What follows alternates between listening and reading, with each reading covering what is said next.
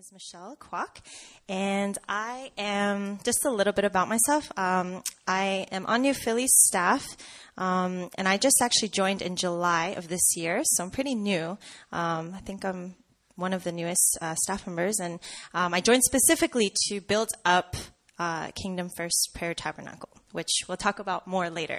But I have a really special heart for college ministry. I really love Emmaus. I love what you guys do, and I love, college ministry has a special place in my heart because that's actually where I met the Lord. My freshman year of college, that's where I experienced true community and family, and that's where I fell in love with worship. That's how I really grew in the Lord. And even though I called myself a Christian my whole life, it wasn't really till college that I was, walking with the Lord. So I believe that it's such a special time in your lives where you're seeking, and there's so much potential for God to unlock, and so much revelation in store for you guys. So thanks for having me again. And I'm just going to share a bit from the Word today, as well as a bit of my testimony and my journey. So if that's okay with you guys, it won't really be like a sermon. It'll be kind of short, sharing about, tying in the Word to my story. Let's actually jump right into it. Let's open our Bibles, if you have a Bible, to Matthew 19.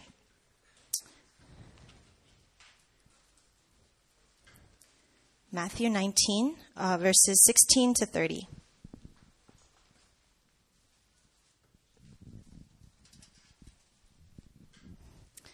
If you don't have one, then gently ask your neighbor if you can read along. Okay, Matthew 19, 16 to 30. I'm going to read from the NIV. So I'll read and just follow along. Now a man came up to Jesus and asked, "Teacher, what good thing must I do to get eternal life?" "Why do you ask me about what is good?" Jesus replied. "There is only one who is good. If you want to enter life, obey the commandments." "Which ones?" the man inquired. Jesus replied, "Do not murder, do not commit adultery, do not steal, do not give false testimony, honor your father and mother, and love your neighbor as yourself." "All these I have kept," the young man said. "What do I still lack?" Jesus answered, "If you want to be perfect, go, sell your possessions and give to the poor, and you will have treasure in heaven.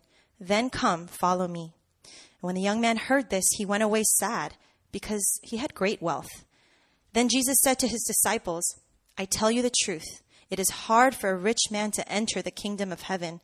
Again, I tell you, it is easier for a camel to go through the eye of a needle than for a rich man to enter the kingdom of God." And when the disciples heard this, they were greatly astonished and asked, "Who then can be saved?" Jesus looked at them and said, "With man this is impossible, but with God all things are possible." Peter answered him, "We have left everything to follow you. What then will there be for us?" Jesus said to them, "I tell you the truth, at the renewal of all things, when the Son of Man sits on his glorious throne, you who have followed me will also sit on 12 thrones, judging the 12 tribes of Israel. And everyone who has left houses or brothers or sisters or father or mother or children or fields for my sake will receive 100 times as much and will inherit eternal life. But many who are first will be last, and many who are last will be first." Amen. So basically in this passage, we have the rich young man, and he's asking Jesus, whom he calls teacher, what can I do to get eternal life? And what good thing can I do? And this man thinks that it's about obedience. He thinks it's about, the good works, the good things. And of course, Jesus, he knows this man's heart. He knows his past. He knows everything he's done. And yet he still walks him through this, saying, obey the commandments, right? Do everything. And he says, yeah, okay, I've done all those things. And I believe the reason that Jesus lays that out is so he can walk him through, realizing, yeah, I've done that. Okay, so what do I still lack, And he knows he still lacks something, and Jesus knows it too. But Jesus, knowing the heart of this man, addresses his specific condition, right? He's all about context, and he's all about addressing your specific condition. He doesn't make these sweeping generalizations, right? He's not saying, go sell your stuff. That doesn't mean that we're like, oh, go sell your possessions. We all have to go sell our things. That's not what he's saying, but he's saying that he wants full surrender because he knows this man's heart. He knows he has wealth, and he knows that this is the one thing he holds on to. This is the one thing that for this man, he can't imagine living without this, right? He's done everything else, right? But he's like, what do I still have to do? Because I haven't gotten there yet. And Jesus knows that his heart condition and knows that he has to surrender. And it's not a universal commandment, right? Like the other ones, do not steal, do not murder, right? That applies to everybody. But it's not about the doing, right? It's not about the obedience. So he's not giving a universal commandment to obey. He's addressing the heart, and he is asking for an exchange of the heart. He's asking not for actions, not for words, but he's saying that nobody but God is good, right? And we can't be good without God. So he's saying, I need an exchange. I need an exchange of heart. Behavior modification cannot buy you into the kingdom. Nor can worldly perfection, nor can good works, right? Jesus died and rose again to give us the full exchange for everything in our hearts, right? He wants everything in our hearts. And so everything that hinders love, especially.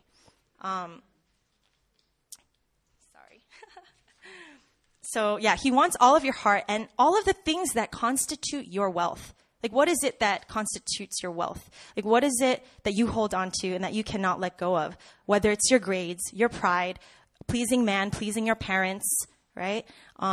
There's a lot of things that can get in the way, that can hinder love. And just a few chapters before, Matthew 5, in the Beatitudes, Jesus says, "Blessed are the poor in spirit, for theirs is the kingdom of heaven."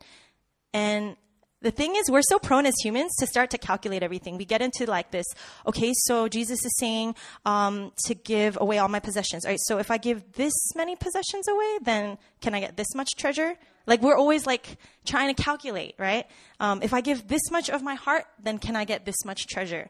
But the thing is, even that, we're earning. We're like getting into earning mode. We're getting into performing mode. We're getting into striving, right? But God's whole point here is that he's just creating, he wants us to give those things away to create space for him to actually come and reward us. It's not because he's a selfish God and he wants all of our stuff. You know, it's like he wants to create space in your heart to come and to dwell with you and to give you all the treasures, right? Everything that you long for and more. But it's only in surrendering and offering him everything. And it's only in offering everything that we're able to increase our capacity to receive. Right? Because there's so much stuff taking up space in our hearts. But yeah, like we have to give that up in order to create new space for him to come and move. And so, and who doesn't want that? Who doesn't want an increased capacity for love? Right? If I offer you, if I say, hey, do you want to receive more love? Will you say no? Nobody's going to say no to that, right? But that's what God wants to do, but we read him wrong, right? And we try to calculate. We're like, okay, I'll just give you this much, you know? But of course we're weak. Of course we're human, and our flesh is weak, and we feel like we can't surrender those things, right? But that's why God says, like, with man it's impossible, but with God it's possible. And see, Jesus never expected us to be able to do it in the first place. Like, that's why he died. He never expected us to be able to not only do good works on our own, but even to surrender all of that. Even that, we need his help, right? And so I have just like a simple analogy for you guys, but think of it like this, like, pretend that you're moving out of your home, your place, and you're preparing to move to a better place. And you're packing all of your stuff with you, all of your prized possessions, right? And then God's like, hey, you shouldn't take any of that with you. Don't pack it up. And then you're like, why? Like, I won't have anything when I move into my new place. What do you expect to, you know? And then he says, you think that what you have now is so precious, and you think it's so hard to let go of. But when you move into the new place, do you know what this new place is? It's my presence. It's my house. You won't even want those things. You won't even want it. It all pales in comparison. And when you see the reward that I have for you, the eternal joy, the pleasure, the affection from Jesus himself, none of that's even going to matter. And so the more that you strip away, the less that you pack with you, right? The less baggage you have with you, the more room you'll have in your new house, really, for the infinitely better things that he has for you. And God's like, you don't want to waste space with all that luggage. Trust me. You don't want to waste space, you know? And then not only that, but he's like knocking on your door. He's like offering He's like, hey, can I come in to help you pack up and move out and take out your trash, basically? I'll take out your trash for you. Again, who's going to say no to that? And clean up everything. I'll clean up everything. But you got to let him in, you know? Like, he's not going to just bust down the door. Like, he's knocking. He's like, can I come in? I want to help you. I want to take out your trash. I want to clean up so that you can move into my place. And so that's like, his question is, will you say yes? Like, will you accept his offer to help us surrender so that we can move into this new place, the new place of intimacy, of his presence, of his fullness. And then from that place, be able to receive all of his love and operate from an overflow, right? And if we say yes, then we'll be able to give him love offerings that he never even asked for, that we just want to bless him with out of the overflow, right? Like, don't you sometimes look at those people who love Jesus so much and they give so much to him and you're like, how are you able to do that? And it's because they're doing it, not because they're trying to earn anything, but they're doing it because they've already moved into that new place and they can't help themselves. So don't strive for that measure before you've even moved in. Don't compare yourself to that before you've even moved into the new place. And so, yeah, he's saying, will you say yes? Because, like, do you want to know what the better portion is? Do you want to know what the better home is? And so here's where I'll share a bit of my story, my testimony with you guys. So for me, one of my prized possessions was approval. Approval from my parents and from people. But God led me on a journey where his mercy allowed me to release it and to follow him fully. So, yeah. When I was 7 years old, my mom, she got sick with pancreatic cancer. She suffered a stroke, and she was a strong woman of God, and she was a very generous woman of God. And yeah, when I was 7, she actually passed away, and it left my dad and my sister and me. And my sister was already 18 at that time, but I was only 7. So my dad didn't really know how to raise me by himself. And so a bit later, he got remarried to my now stepmom, who, they got married around when I was turning 9. And so my stepmom, she had a really hard life. She had a life of hardship, of poverty. And so, she had never been married before, but looking at me, and my dad, she empathized. And even though she had never had children of her own, she adopted me as her daughter in marrying my dad. And yeah, she sacrificed a lot. She sacrificed a ton to give me a life that she thought was the best for me, which in many ways was the life that she couldn't have herself, right? And at first, I was really grateful because, after she entered my life, I started doing really well in school and in music, like getting straight A's, first chair of this band, first chair of that orchestra, playing the flute. And so I felt good about myself, I was like, yeah, she's helping me, right? And I started living for perfection in school and in music. And I lived really to please her.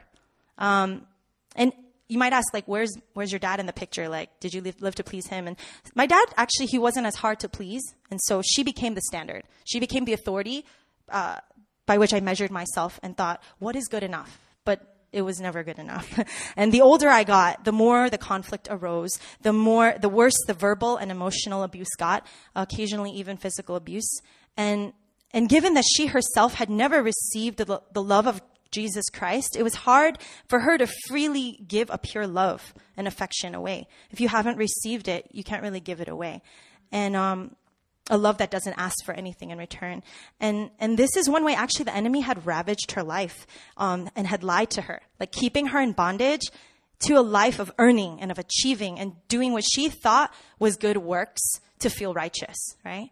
But no matter how much death was spoken over me by her, and really it's by the enemy, right? And I'm not trying to demonize her at all, but you have to get this. The enemy often uses people closest to us to speak lies to us because he doesn't play fair. He doesn't.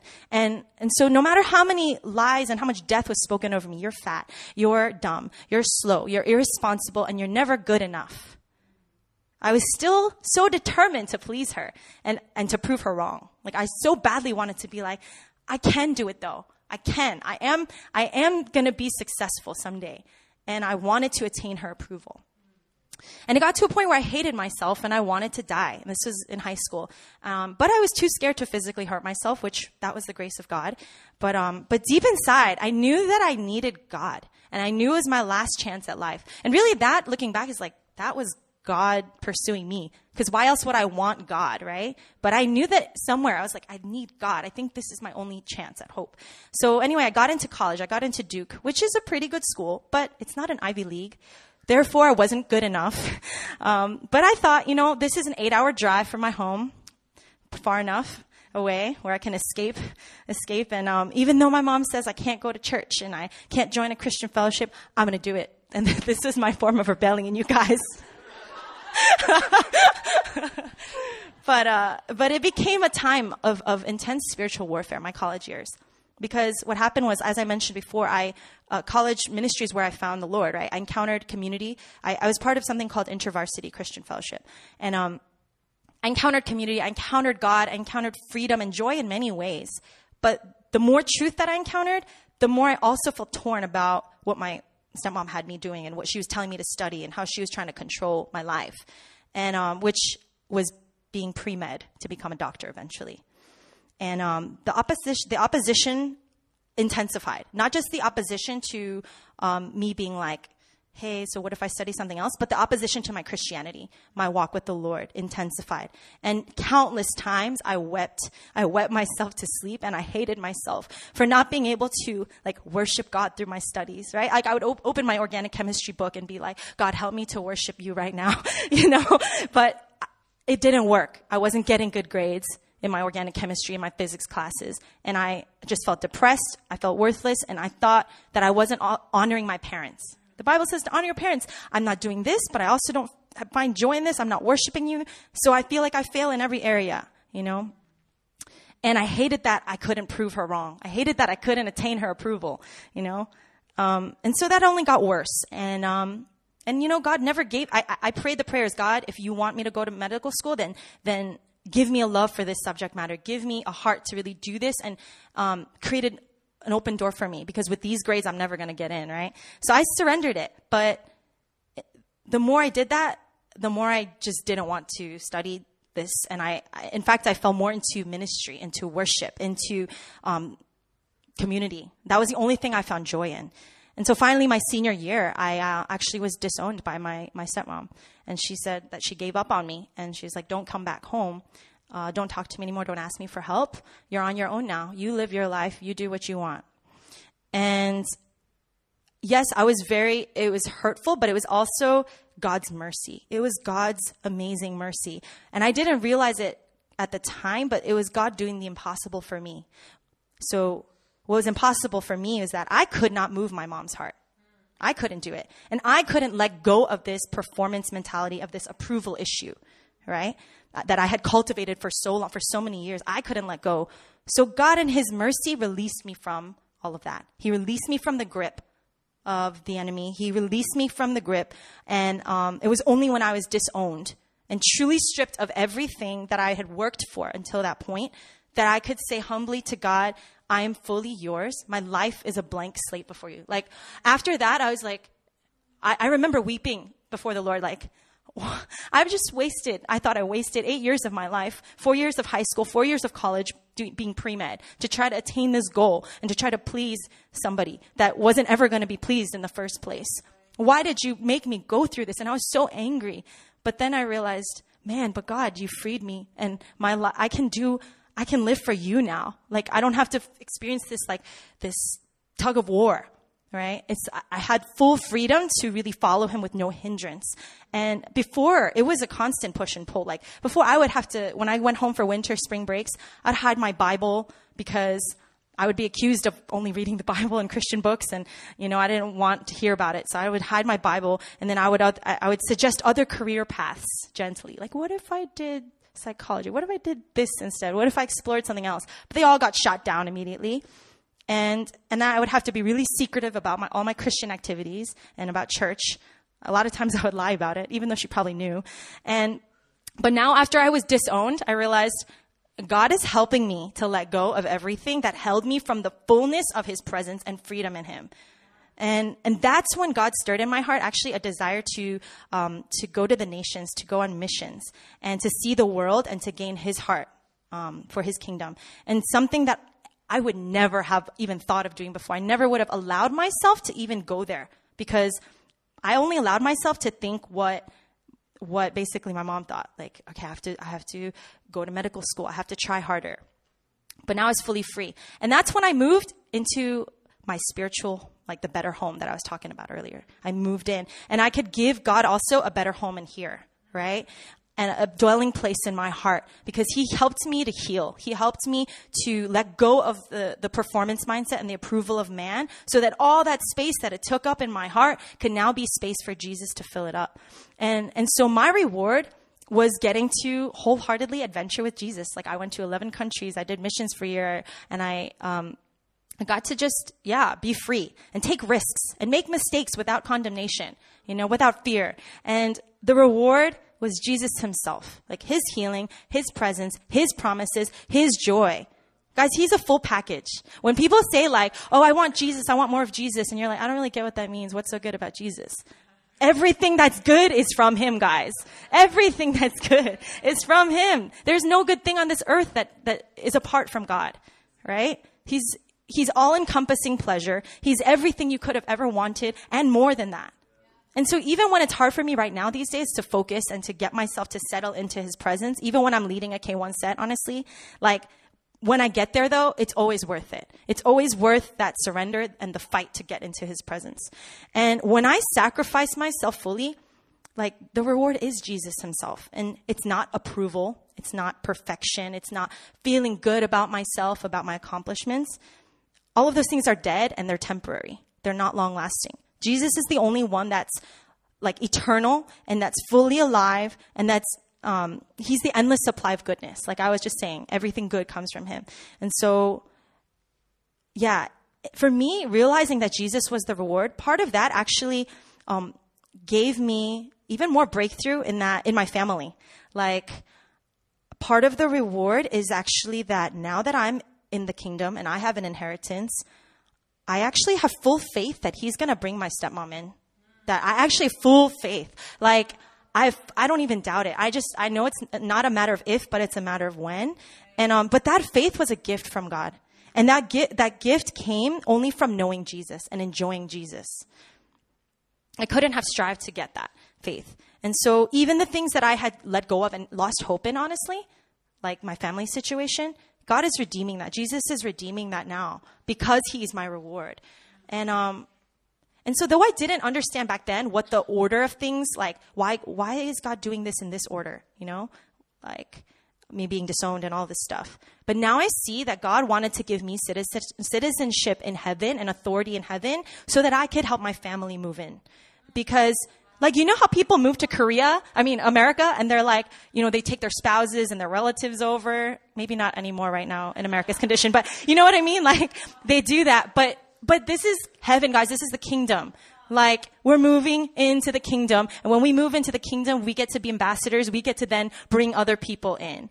We're the gateway, right? And so, like my simple question to you guys is, what thing do you need to surrender in order to enjoy the fullness of the reward which is intimacy with Jesus?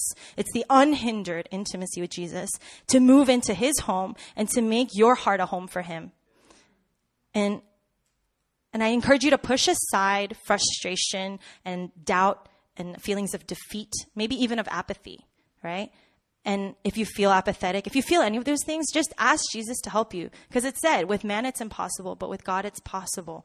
So ask God to help you to align your heart and to help you to surrender. Like, God, I can't. I'm weak. Admit it. I'm weak. But can you help me?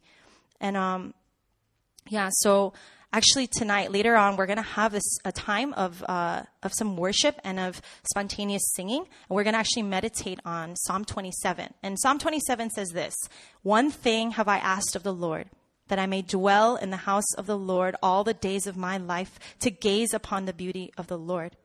And this is going to be a really good prayer guide for you guys, to seek him, to seek his face. And so even if you don't want it right now, like if you're just a tad curious, If you're just like, okay, I kind of want to know what that's like, then just be like, God, I want to want you. Like, I want to want this one thing. I want to want Jesus to be enough for me.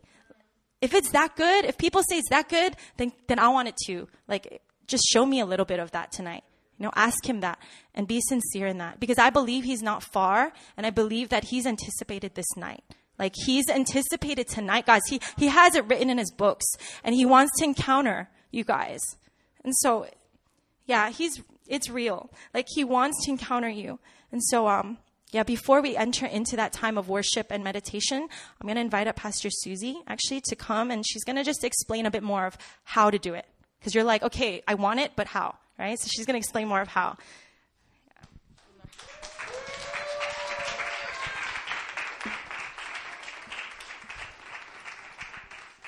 Once again, thank you so much for having us here. It's really a joy. It's an honor to be able to be here and share what we're very passionate about. Before I actually get into what I wanted to share very quickly, let me quickly introduce people that we brought here with us. So you just heard Michelle Kwok. She's one of our full-time staff at Kingdom First Prayer Tabernacle. We also have Dean. So Dean has joined us today. We have Kristen Hendricks as well. Kristen Hendricks has joined us. And Judy Boyan as well. You blended right in with the students. I couldn't really see where you were. So these are just a few of our members that we minister together at a place called K1 Prayer Tabernacle. So Kingdom First Prayer Tabernacle. And the beauty of what Michelle was sharing just now is that all this is applicable whether or not you're called to ministry. You know what I mean? Like, if you feel like the Lord has called you to medicine, if you feel like the Lord has called you to finances, to entrepreneurship, if you give your all and if you surrender everything to Jesus and you have him as your first and foremost desire and longing, there's no way he's not going to allow your plans to prosper. You know what I mean? Like, it's not just like, all right, Jesus is only going to bless the people who are full-time ministers. Like, that's not how it works. Like, Jesus is so set on his kingdom being spread in all the nations that he's going to anoint sons and daughters, no matter what kind of calling they are in. As long as we surrender our everything to Jesus, he's going to work mighty things through his sons and his daughters. So that's kind of the beauty of that story. It plays out in different ways in our lives. And just seeing Michelle being able to worship so freely at our house of prayer, knowing her testimony in the background, the kind of cost, what she had to lay down in order for her to be able to do what she does, and see her not like holding it against Jesus, It's not like, Lord, I gave you, my family, I gave you all this kind of like in a grudging way, like you owe me. It's not with that kind of a heart. It's more like, Lord, this is my sacrifice to you. And I'm so glad I made it. I have no regrets. And I know that you are worth everything that I've given up and even more. Being able to minister from that kind of heart, it inspires people around her to want to do the same. Like, whatever it is that we are clinging on to, whether it be, our future career, whatever it is, like finally like prying open our hands and allowing the Lord to take that. In that sense, that's why we call our house of prayer Kingdom First. We believe we put the kingdom first and all else will be added onto us. It's not like, all right, I did my part, where's my all else? Like, that's not the approach that we have. But it's like, I trust if I give my everything to you, my affections, my desires, my longing, my future, you're going to bless everything. You're going to bless everything. Doesn't mean that it's going to be easy, but it's going to be so worthwhile. And that is the conviction that we have in our hearts. Now, so very quickly, I wanted to share with you just particularly what the House of Prayer ministry is about. A lot of people, they ask me a lot of questions because it's, it's sometimes we do use very like unique language to describe certain things. So House of Prayer ministry, it is a kind of ministry. It's a kind of ministry. It's not a local church. It's somewhat of a parachurch organization. And if you see here, the passage that I have up here is from Amos 9:11. It's talking about something that's going to be happening as the end times come closer. So something like a phenomenon, a sign that's going to be happening in the nations as the end time comes closer. And it says this, in that day I'll restore David's fallen tent. I will repair its broken places, restore its ruins, and build it as it used to be. Now, what what David's fallen tent is referring to is David's tabernacle. So King David's tabernacle, which was a meeting, literally it was a tent, like an actual physical tent where people would know that they go in and they're able to meet with the Lord face to face. Now, we don't see David's tabernacle anymore. It has long since been destroyed. But what we have happening, actually, it's not unique just at K1 House of Prayer. It's happening all over the nations. And this is the crazy part that must be supernatural. Like nothing in our flesh wants to spend hours in prayer and worship. Nothing. Like no matter how holy you are, no matter how religious and self-disciplined you are, there's nothing in your flesh that would want to be like, you know what? Today I wake up with this amazing desire to just lay before the Lord and, just go deep into His Word. Our flesh like battles against this every day of our lives. But something very unique that is happening right now in all of the nations is that there's a huge worldwide movement of houses of prayer being raised up. Many of them are 24/7 houses of prayer. So day and night, there's somebody who's worshiping and interceding in a designated, consecrated place that they call, a house of prayer. So if you go to a certain city, we go to Atlanta, like Atlanta in the middle of Georgia in the United States, at 3 a.m., there's going to be somebody worshiping the Lord. At 5:30 in the afternoon, when people are grabbing dinner, there's going to be somebody there interceding for, who knows, Korea, Israel. They're going to be interceding and worshiping the Lord's presence. And this is happening all over the world. Now, I cannot express to you what a supernatural move of the Holy Spirit this is, because if it was left up to us and our clever strategies, this would never fly. Like we cannot, even in our best intentions, make this happen. It has to be the Lord initiating it, like grabbing a hold, especially of young people, grabbing a hold of their hearts and almost like obsessing them with this vision to see the name of Jesus being glorified 24/7 in their city. Like it's really crazy because young people, that's the last thing you want to do. You feel like you have so many better places to be at and like spend your time in. But the Lord is doing something very supernatural across the nations. And this is just a sign of the things that are to come. And so I just anticipate this movement even growing more and more. And it's not a movement that competes with other ministries, like doesn't compete with what churches are doing. But what we're seeing happen is that through the House of Prayer ministry, churches are being strengthened. And that's like something so wonderful to see God doing in all the nations. So one of the premises of House of Prayer ministry is this belief, and it sounds crazy, but this is the belief that is like the foundation of House of Prayer ministry. It is getting one glimpse of who God is will change everything for you. It's not just like one principle. It's not just like one Bible verse, but getting to see the worth of Jesus for yourself, getting to taste that for yourself is going to change everything about you. Your ability to remain faithful even when things get hard, your ability to see your work as your calling, your ability to, in the midst of trials and persecution, and even when your family is against what you believe in the midst of all that, just knowing that one glimpse of the beauty, the worth, the supremacy, the glory of Jesus is able to change everything for you. And that is the foundation for House of Prayer ministry. And so we do everything in our power to mobilize and facilitate this. So we come together and we worship and we pray, all in an effort not to be diligent, not an effort to show God like just how devoted we are, but it's with this heart of like, Jesus, I need to see you. I need to see you. I need to know who you are. Open up your word to me. Open up your heart to me. Show me who I am. Speak to me. And it's this desire for one-on-one, like face-to-face, first-hand encounter with God. And that is what has the power to completely revolutionize your life. So if we look at the next slide, let me quickly just explain the mechanics behind it, if I may, just so to dispel a little bit of the mystery behind it. So there's different ways to engage with God in a house of prayer style setting. And the first is devotional, in the devotional style. So all that means is freely and spontaneously worshiping the Lord with an emphasis on adoration. So we have this crazy belief that, as impractical as it sounds, sitting in your seat, not doing anything like productive per se, but sitting in your seat, like fighting against every distraction, fixing your eyes on Jesus and telling him over and over again, Jesus, I love you. Jesus, you're worthy. You're beautiful. You're magnificent. And just adoring him.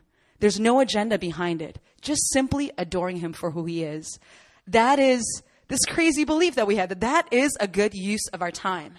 Like, even if it's never going to show up on your resume, even though you're never going to have practical steps 1, 2, and 3 to be able to, walk out on coming out of that, we know that every minute spent in adoration of the Lord, simply telling him that he's worthy. I'm not going to get anything out of it. Like, I'm not here to convince you to bless me or anything. I just simply want to adore you. And that is how we spend a lot of our time in just devotional worship. Second is worship in the Word. So using the Word as a gateway into hearing his voice. So letting the Word pierce us. So the Bible that we often take as there's Genesis, Exodus, and we feel like it's just a book. But we believe that the Word of God is living and active, and God is able to speak to us through it. That one word from the mouth of God is able to shift everything in us, our understanding, our knowledge, our heart, our emotions, our longings. All this is able to happen as we allow the Word to pierce us.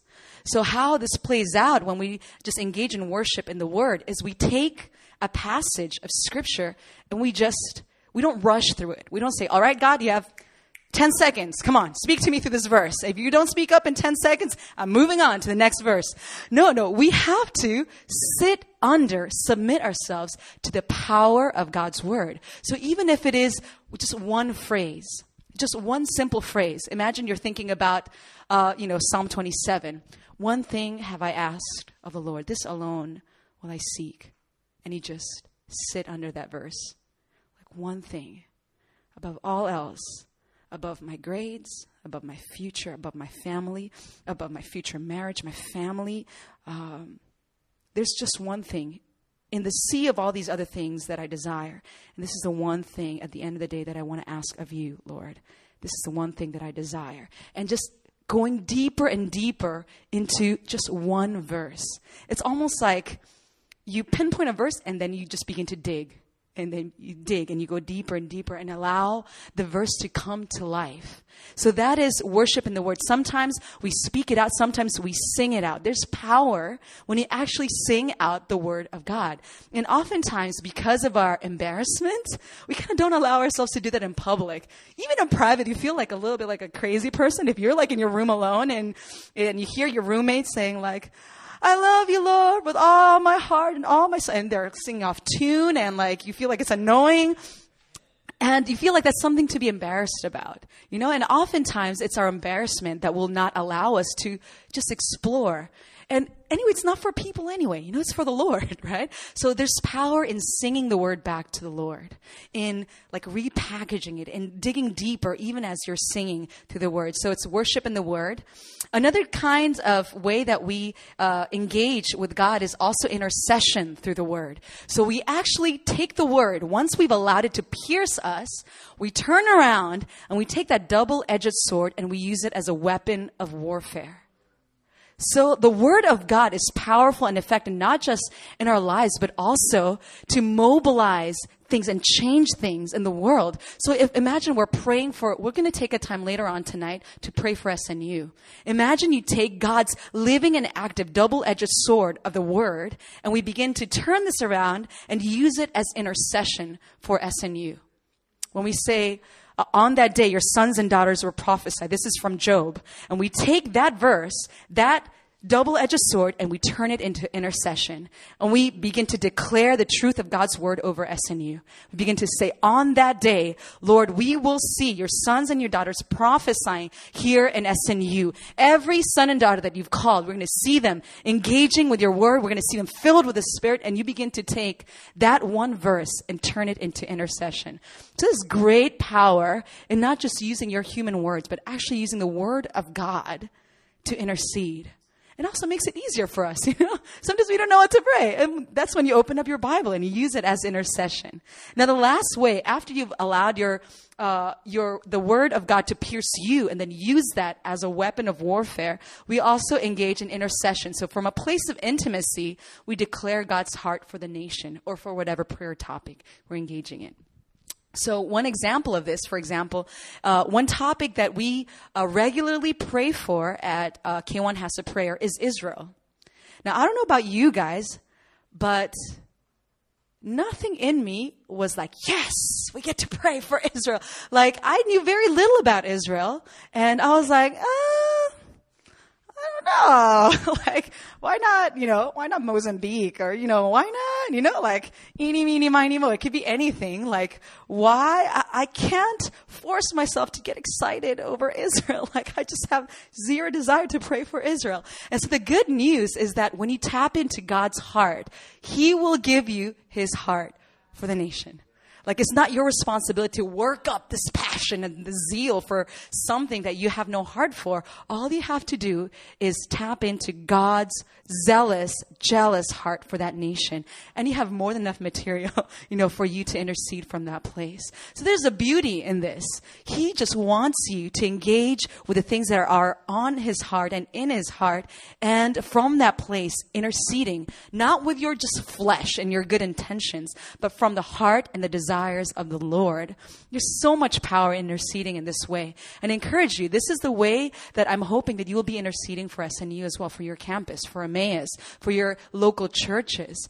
You don't have to work yourself up into a frenzy to get you to pray these passionate prayers. You simply have to ask the Lord, how do you feel? Lord, what is your desire for SNU? Lord, what is your longing to see revival break out in this campus? Lord, how much do you want to see students in this campus get so filled with the Spirit that wherever it is that you're going to send them after graduation, they're going to be a salt and a light wherever they are? Like, all you have to do is pray and tap into that heart of God that is already burning for it. And you're going to have something to pray through and pray from. So those are 4 different ways in which we engage in a house of prayer style of setting.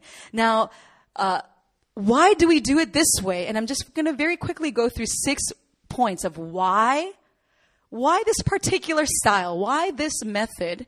The first is it attacks a spoon-feeding mentality. Like, sometimes we're just waiting for someone to take the word, digest it for us, then regurgitate it and kind of like make a nice platter for us and then serve it to us. But in this way, you're not allowed to be spoon-fed. You have to take the word for yourself.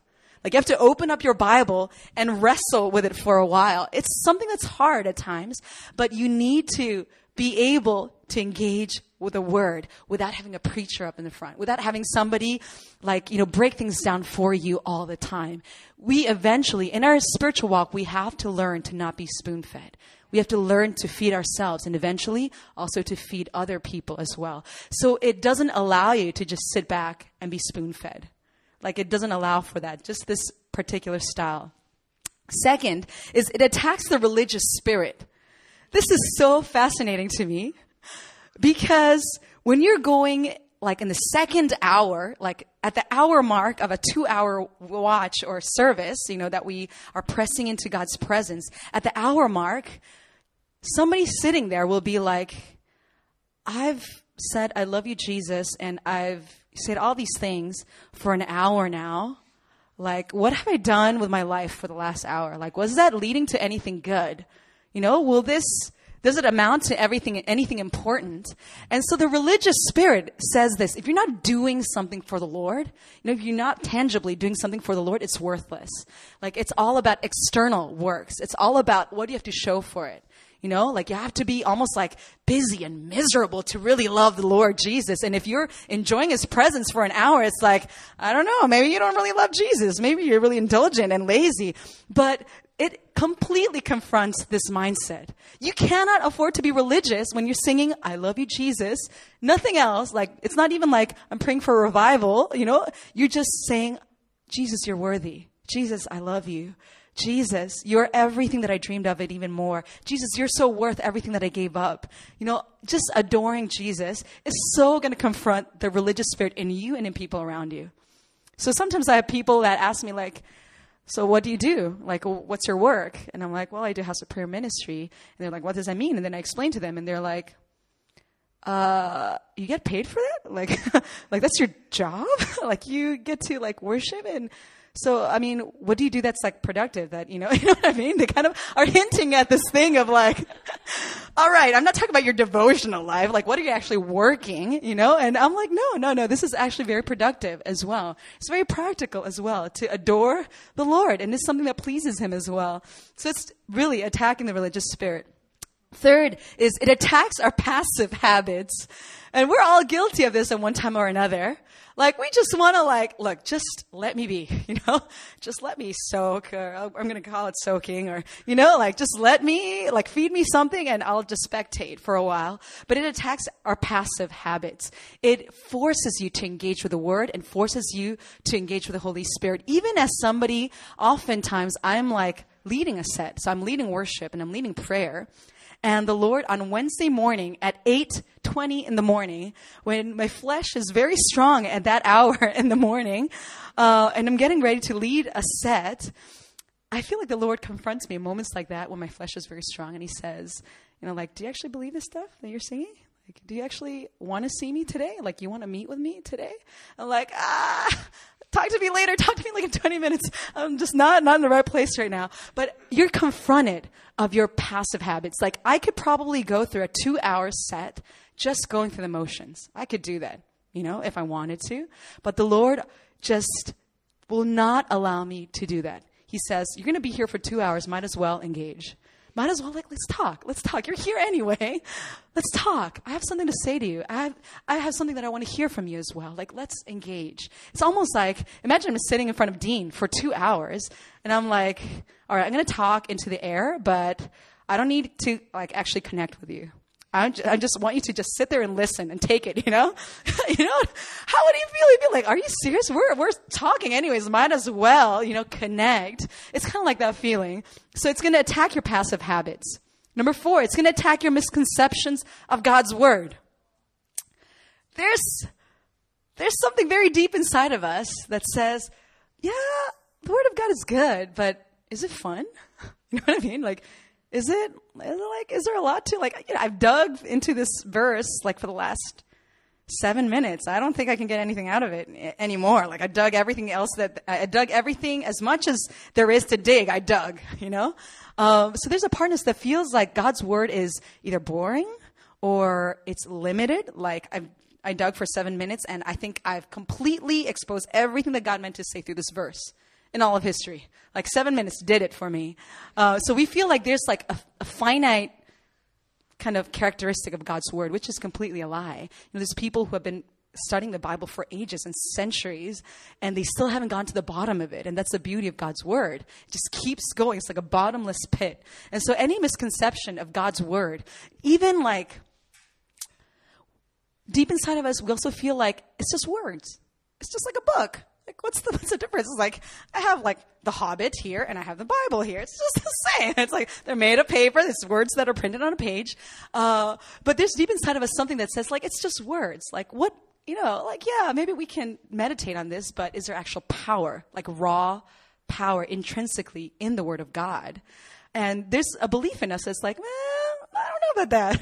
So it completely attacks that misconception of God's word. If I'm going to dig here into this verse for the next 2 hours, and I'm going to come out of the 2 hours thinking, oh my goodness, I had no idea what this verse was about. All right. Okay. Now after 2 hours, I understand everything about this verse. And then come next week, you're still in that same verse. And after 2 hours, you're okay, now Now I know everything about this verse. Last week I thought I knew, but now, no, I didn't know, but now I really know. And God keeps doing that to you. God is going to continue to do that to you with God's word. It's like a limitless resource, and God is always going to breathe fresh life on his word. 5 is it attacks our misconception of God's character. If we believe in the heart of our hearts that God like wants devotion, but he doesn't really like us, you know, like he doesn't want to meet us, like he wants like us, like as a collective, but he doesn't really like me, like Susie Park. Like he's not sitting there on Wednesday morning saying like, I can't wait for Susie Park to come into this room and begin to lift up, you know, worship to me. Like for me, it's like, I bet God is up there thinking like, I can't wait for y'all, you know, y'all as a collective to give me the worship that I deserve. Finally, you know, like if there's a part of me that believes that God doesn't love me individually, personally, he's not taking note of the fact that I personally am worshiping him and he's waiting for my worship that day. If I don't have that belief, then like it's so hard to engage in this kind of ministry long term. But if there's this understanding that God cares about your worship, like your particular worship, the song that you have to give to him that day is like a unique song that has never been sung before in all of eternity and will never be sung again in all of eternity. So this is the one sacrifice, one offering that you're giving to me right now, and it matters to me. Like my ear is leaning towards you. And the words of devotion that you're speaking to me, they move my heart. If we understand God's character in this way, like there's no stopping you then. Like, I can't wait to get into God's presence, and I'm going to tell him all about my day and what my brother did to me. And then, you know, you're ready to engage with the Lord because you know that he's listening and he's waiting for you as well. And finally, it confronts us with our inner life. Like oftentimes we feel like we can get away with a lot, you know, like if we look Christian, we sound Christian, we smell Christian, like people will believe that, yeah, we're doing okay in our Christian walk. But there's no hiding, you know, when you're just in front of the Lord, you have nothing to prove to anybody. Nobody's saying like, oh, Dean showed up today again. Oh, like brownie points. No, nobody's going to be taking account of that except the Lord. He's going to be like, Dean, I saw you that Thursday, you know, November the 30th on, you know, at 8 p.m., even though you had a lot of work to do, you chose to come and worship me that night. And God is the only one taking note. God is the one who's ministered by that. And it shows something about your inner life, building up a reservoir inside of you. It's not going to be shown in your resume. It's not going to be outwardly shown, but it's building up riches in your inner man. Like your understanding, your love for the Lord. It begins to almost like carve out this reservoir in you. And people who, I don't know if you've experienced this, but sometimes you talk to people and you know, you talk to person A and they're like, yeah, you know, like God loves me and blah, blah, blah, blah, blah. And you're like, okay, that's cool. And then you meet person B and they say, God loves me, but there's like something behind it. You know what I mean?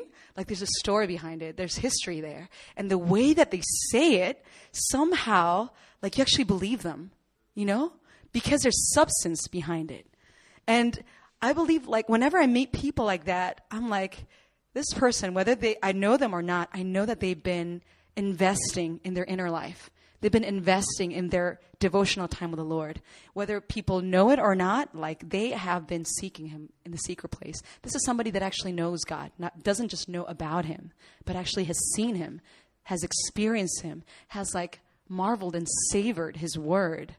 Like you not only know people like that, but you want to become that person when you meet people like that. And that's why this kind of one-on-one engagement with the Lord, it confronts us with our inner life. Sometimes our inner life is a mess, but everything on the outside looks good. And we don't want that to be a substitute. It's a very poor substitute. So these are just 6 different ways, 6 different reasons why we engage the Lord in this way in House of Prayer Ministry. Now, this is the practical part. We're going to take a time in Psalm 27. So Psalm 27 is a very rich psalm. And we're going we're going to put into practice everything that I just talked about. So shifting your mind into believing, okay, Psalm 27, I've read it like 370 times, but I haven't gotten to the end of it. You need to begin to believe, okay, Psalm 27 is going to not just be words on a page, but the Holy Spirit is going to breathe fresh life on it. And it's going to be living and active, a double-edged sword. So we're going to take time. Just for time's sake, let's say we're going to take 30 minutes in Psalm 27, and we're going to have Michelle and Judy just lead in worship and even spontaneous songs and just singing through the word as well. But I want everybody in this room to just engage with the word. Allow, what's happening on stage, allow that to just set a platform and an atmosphere where you're able to, in your seat, be able to encounter the Lord through the word. Does that make sense? So I'll just open us up in prayer, and we're going to spend the next 30 minutes actually engaging with the Word of God. If you're feeling sleepy, I encourage you, stand up. There's no, right or wrong way to do it. So, some people, they need to stand up, and they're pacers. I know JP is a pacer. He, furiously paces with the Word. And that's how, he engages. Not just his mind, but his physical body needs to be moving. If that's you, pace. If you need to sit on the floor, you can do that, even if it's a little bit cold. If you need to move around or be on your own, corner, you can do that as well. But I'm going to pray for us, and then we're going to go into Psalm 27. Father, we trust that there are rewards to be won, and there's pleasure and delight to be had in your presence. We refuse to believe that your word is boring. We refuse to believe that your company and your presence in our midst is something for us to take for granted. We refuse to believe that there's a limited amount of knowledge, a limited amount of breakthrough for us to get in your presence. But we choose to believe tonight that your word is going to speak to us, that your spirit will minister to us, that your word will be open to us, that our eyes and our ears and our heart will come alive in your presence and through your word. So I pray, Father, that your spirit of wisdom and revelation will be upon us as we go deep into your word. Would you begin to open up our mouths and engage in worship? Open up our minds to be able to grasp the riches of glory in Christ Jesus, our Lord. And I pray, Father, that as we war against our flesh, as we war against any of our passive habits or our misconceptions of who you are and what your word is, I pray, God, that you be breathing fresh life into us. We thank you, Father, for this time. We pray these things in Jesus' name. Amen.